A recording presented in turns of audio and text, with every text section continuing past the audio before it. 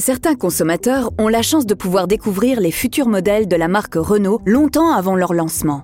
Céline, vous êtes responsable connaissance client Renault Group. En quoi consistent ces fameux clinic tests ? Donc c'est des études consommateurs où il y a une voiture. Notre projet, qui est toujours en cours de développement, face à des voitures de la concurrence, on fait venir des clients potentiels et on leur demande de noter s'ils aiment pas. C'est un moment de vérification où on va valider le design, le concept de la voiture, ses points de différenciation par rapport à la concurrence. Et comment choisissez-vous les heureux élus qui participent à ces études ?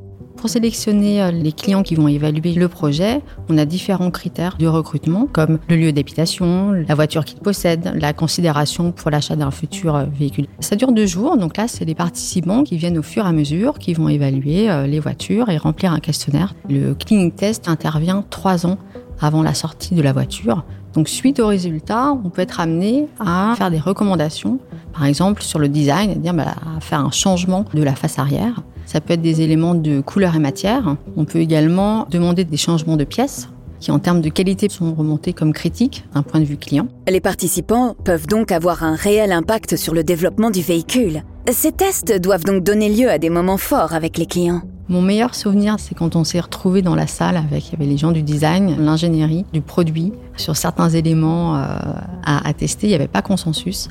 Et c'est quand on a entendu un client s'exprimer, dire « Waouh, j'adore !»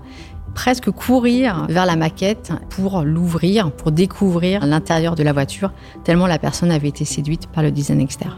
Pour finir, quelques témoignages de participants au dernier clinic test réalisé pour un véhicule qui verra le jour en 2024. On se sent vraiment privilégié.